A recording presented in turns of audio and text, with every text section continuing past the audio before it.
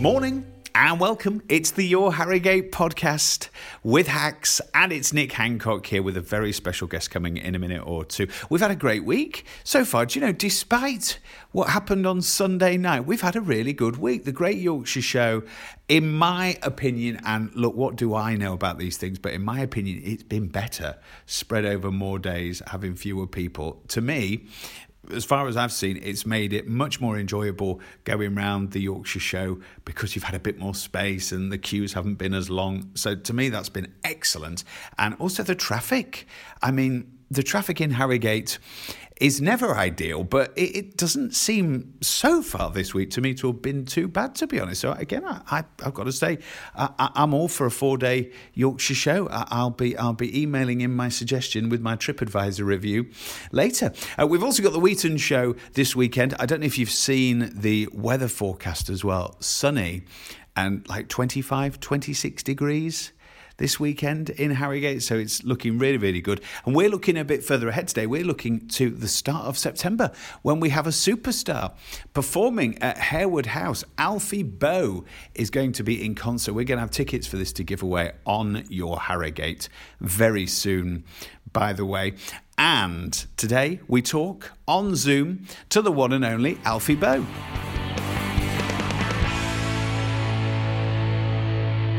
Thank you very much for your time. First of all, the England match. Where did you watch the game? I was here in my apartment building, and they have like a couple of TVs in like some of the social rooms, and so I went and just sat on the sofa and watched. There was only about 6 of us that were British watching the game, you know. Being away from home when all that was going on, did it make you feel a bit homesick? Oh man, I miss England every day. I really do. I love my home country. It's a beautiful land, and you know, I'm going to come back and have a place there at some point. You know, because I travel a lot. I'm in America working at the moment, doing preparation for jobs for next year and preparation for my new album. So that's really why I'm here. My kids live here as well, so I'm spending a lot of time with them, and loving every minute with them. So we were talking about Harewood House on the 3rd of September. Do you know Harewood House? I do know it, yeah. I've not played there before, but I know it very well, and I'm thrilled to be. I mean, it's such a beautiful setting. It's going to be a wonderful evening, so I'm excited. And I think it's the first gig that I've done in England since last August. I think that was the last time I performed live on stage at home was August last year. So what do you think that's going to do for how the night feels and how people react? Because we've seen, haven't we, a bit with what happened with the football, this kind of pent up sort of, I don't know, it's a release almost, isn't it, for people to be out and again? But music is so good for people, isn't it? And seeing a live performance and everything. So I would imagine the crowds are going to be, you know, on the edge of their seats with this.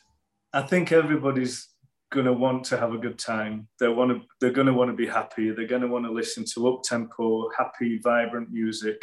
There's going to be those emotional moments as well in the show, but predominantly I want everybody to just have so much fun, to be dancing, to be laughing, to be chatting while I'm singing with their families. It's just, that's what it's all about in an event like this, you know. It's wonderful. And so I'm thrilled to be doing this, you know, to be sort of one of the first festivals and be performing in it after this crazy time. So I'm thrilled. I'm excited. I'm a little nervous because, like I said, I've not performed for a while. So I've forgotten what to do.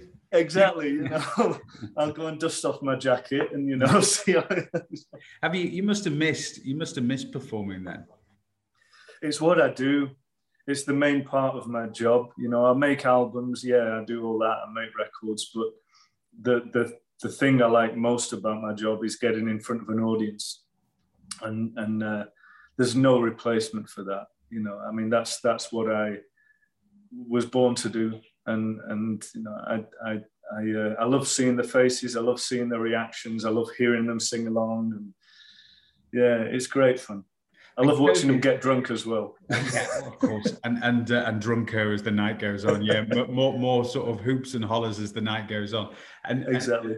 COVID has been so tough, hasn't it, on the arts? It's sort of probably been a bit underplayed, really. But the arts and culture sector has had such a tough time.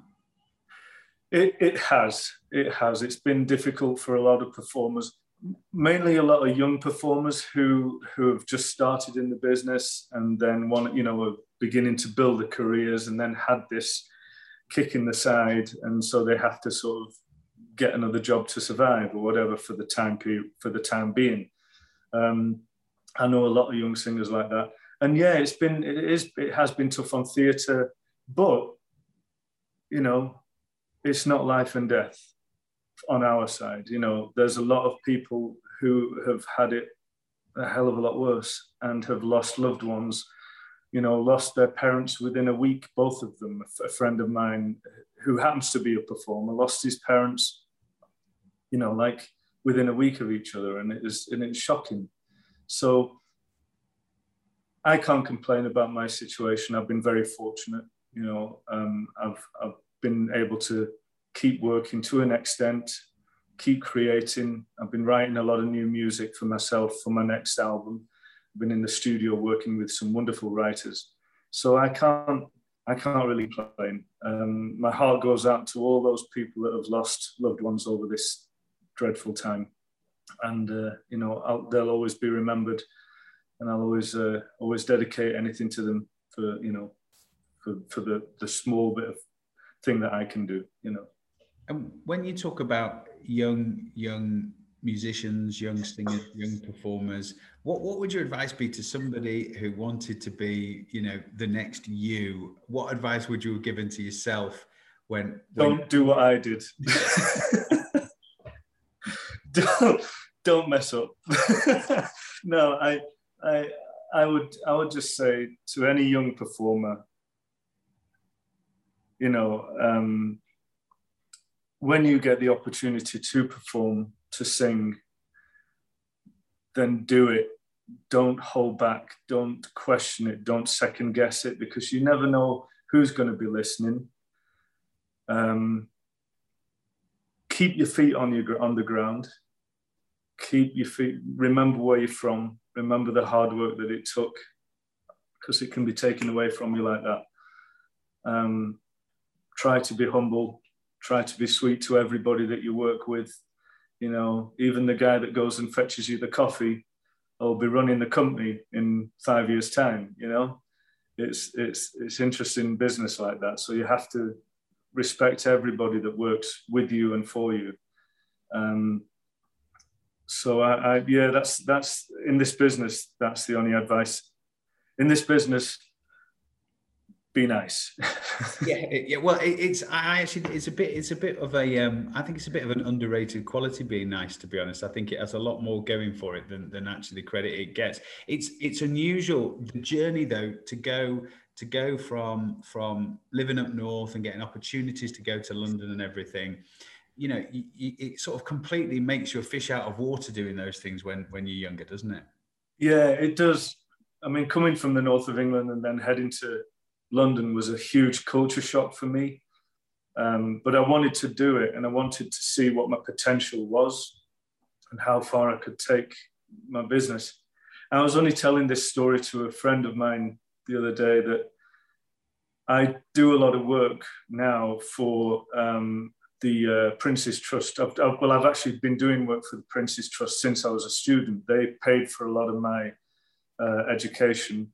Won a lot of scholarships from them, the Queen Elizabeth Queen Mother Award, and so they helped me through my education, and the Prince of Wales was a big supporter of that for me.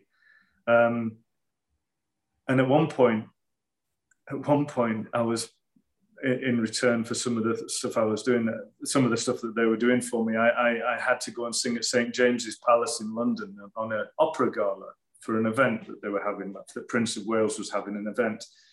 So I was dressed in my bow tie and my tail suit and the nice crisp white shirt and the shiny shoes, and singing my heart out with this operatic music and powering it out like crazy. And then the night ended and I thought, what a great success. And I packed up my bag and I got changed back into my jeans and t-shirt and threw my bag over my back and walked down back towards my Royal College of Music, which was quite a ways from St. James's Palace. Pulled out a sleeping bag and slept in a doorway because I was homeless. When I was a student, at one point I was homeless. I didn't have anywhere to live.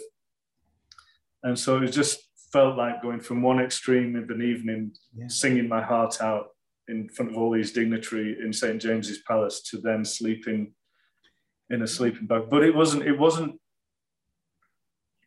shocking. It wasn't like, it was just something it was just something I thought I had to go through because I wanted to achieve. I wanted to be success. And did you know how good you were? I mean, it's difficult, isn't it? I still question it, man. I don't.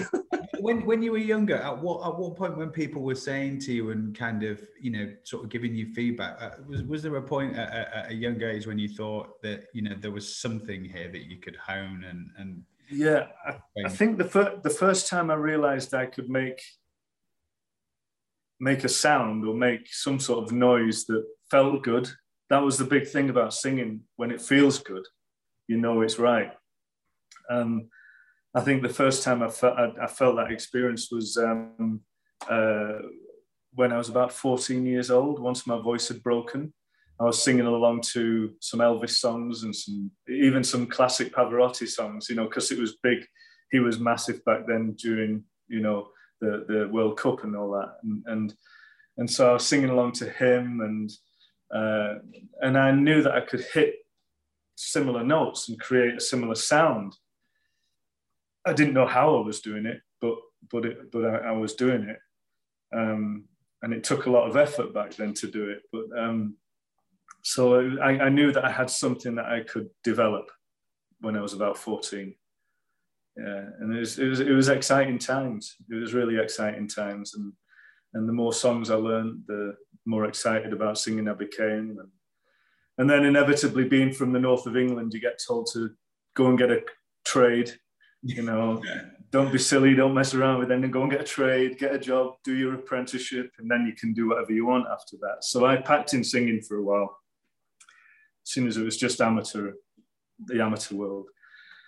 And I went to be a car mechanic. And I just remember one day I just got this buzz that I had to sing. I just had to get on stage and sing again, whether it was in a chorus or in a competition or in a working men's club or whatever. And I did. I just started to sing again. And I got a lot of encouragement from colleagues, from customers at the factory that heard me singing, from friends. And I thought, I've got to try and pursue this. And I did. I was advised by a customer that there was an audition for an opera company in London. I came down to London, sang for them, got taken on, and did a UK tour with them. That was my first. That was my first break into the professional world. So there could have been a different. Sorry, you can hear my daughter shouting her head off. No, that's great, man. No, that's real life. I love it. Yeah, she's someone who enjoys singing but hasn't quite got the. How old are your kids? She is 4 going on 24, and I've got my little, well, I call it a little boy. My son is 8, so they're quite beautiful, entertaining, very entertaining. Been very entertaining during all the. I've got a 13-year-old who makes me wake up every morning with less hair on my head and more grey in my beard. Yeah, that rings a bell. That rings a bell. Do people think you're related to Michael Ball? Do they think you're brothers? Do you get that much? No. Some people think we're married, but you've got a similar look about you. Oh man, don't insult me. But people really, there's obviously like a sort of, you've got obviously a great chemistry, haven't you? And people, we've known when it's authentic, can't they? Yeah, Michael and myself, we've known each other for, oh my word, 13 years now, probably 13, 14 years. And we've just grown closer and closer and closer. And he's the biggest pain in the neck sometimes, and so am I. But we tolerate that between each other, and we help each other out when either one of us is down or upset or going through issues, or we'll pull each other up and be there for one another. And I've missed him a lot, actually. We the last time we were together was the Christmas album last year. And I love performing on stage with him. I love that. It's the last tour that we did was a lot of fun. And we're going to be on the road again at the end of the year, doing arenas again. So that'll be a lot of fun to do. I know we're getting back, aren't we? We're getting back to that. Yeah. And there's something that was so missing about last Christmas, wasn't there, really, for everybody? Yeah. Will be the Christmas to end all Christmases. But you guys are sort of, I think you're sort of associated, aren't you? You've almost become like one of the traditions of Christmas for people now, really. We have now. We've had a few Christmas TV specials, and this last album was number one. The Christmas album was number one, and it's nice to have that association with Christmas. It's really lovely that each year people are going to maybe put on our record or switch on the TV and watch our special, and it's lovely that it really is nice to have that connection. Yeah. We just want to, the two of us just want to entertain, want to bring a bit of joy to people's lives and keep people happy. That's the main thing about coming out of all this, is that let's be happy now. We've got through. Let's bring each other up, and start to live with this issue, because it's probably not going to go away for a while, but we have to live with it and deal with it and cope with it and protect the vulnerable, and that sort of thing. But music is a big tonic. Music helps people's spirits, and hopefully when that's back, people start to step up a little bit. Yeah, absolutely. And Haywood House will be great on the 3rd of September. And if you had to describe, have you got a typical kind of fan who, if we came along, or do you think it's very broad appeal that you've got from sort of, kids to grandparents? Yeah, I've gone through lots of different stages of the development of my fan base. Initially, obviously, it was a classical audience, people that liked my classical side of my job.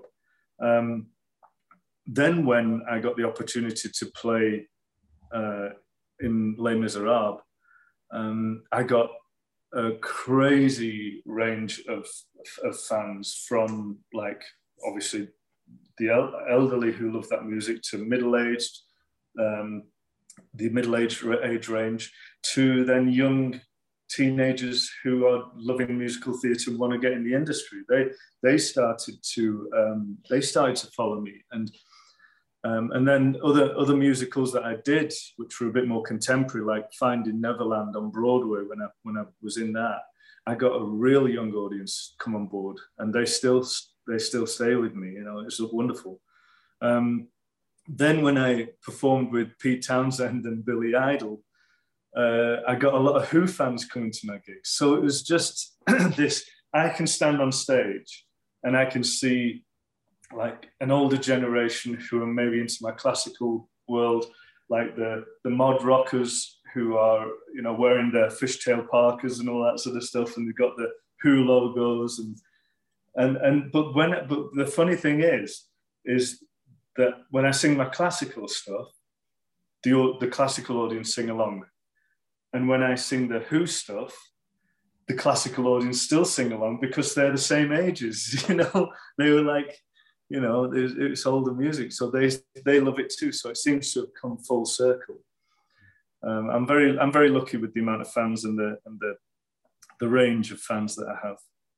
Great stuff. Well, really appreciate your time. Really excited that you come into Haywood House as well. Thank you. And sending you very best wishes for the gig on the 3rd of September. If you can make the gig, come along as my guests. It'd be nice to meet. Bring the family. Yeah, great stuff. You'll regret saying that. Take good care. So there you go. Alfie Boe plays at Harewood House on Friday, the 3rd of September, and can't wait for that. And you can find out more at yourharrogate.co.uk. So thanks to Alfie Boe. Thanks to Hacks for sponsoring our podcast. I know they've all been very busy, the team from Hacks at the Great Yorkshire Show this week, of course. And thank you for listening, and have a lovely day.